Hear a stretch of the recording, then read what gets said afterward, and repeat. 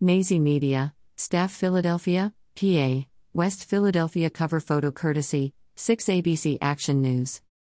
Don't forget to like and subscribe to our YouTube channel.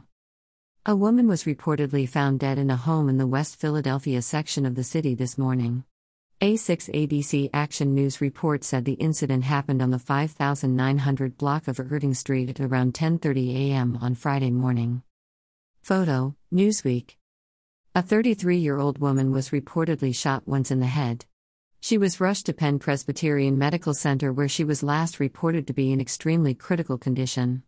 Police did not give any word on a possible motive for the shooting. Police did, however, report being familiar with the suspected shooter, but no arrests have been made at this time.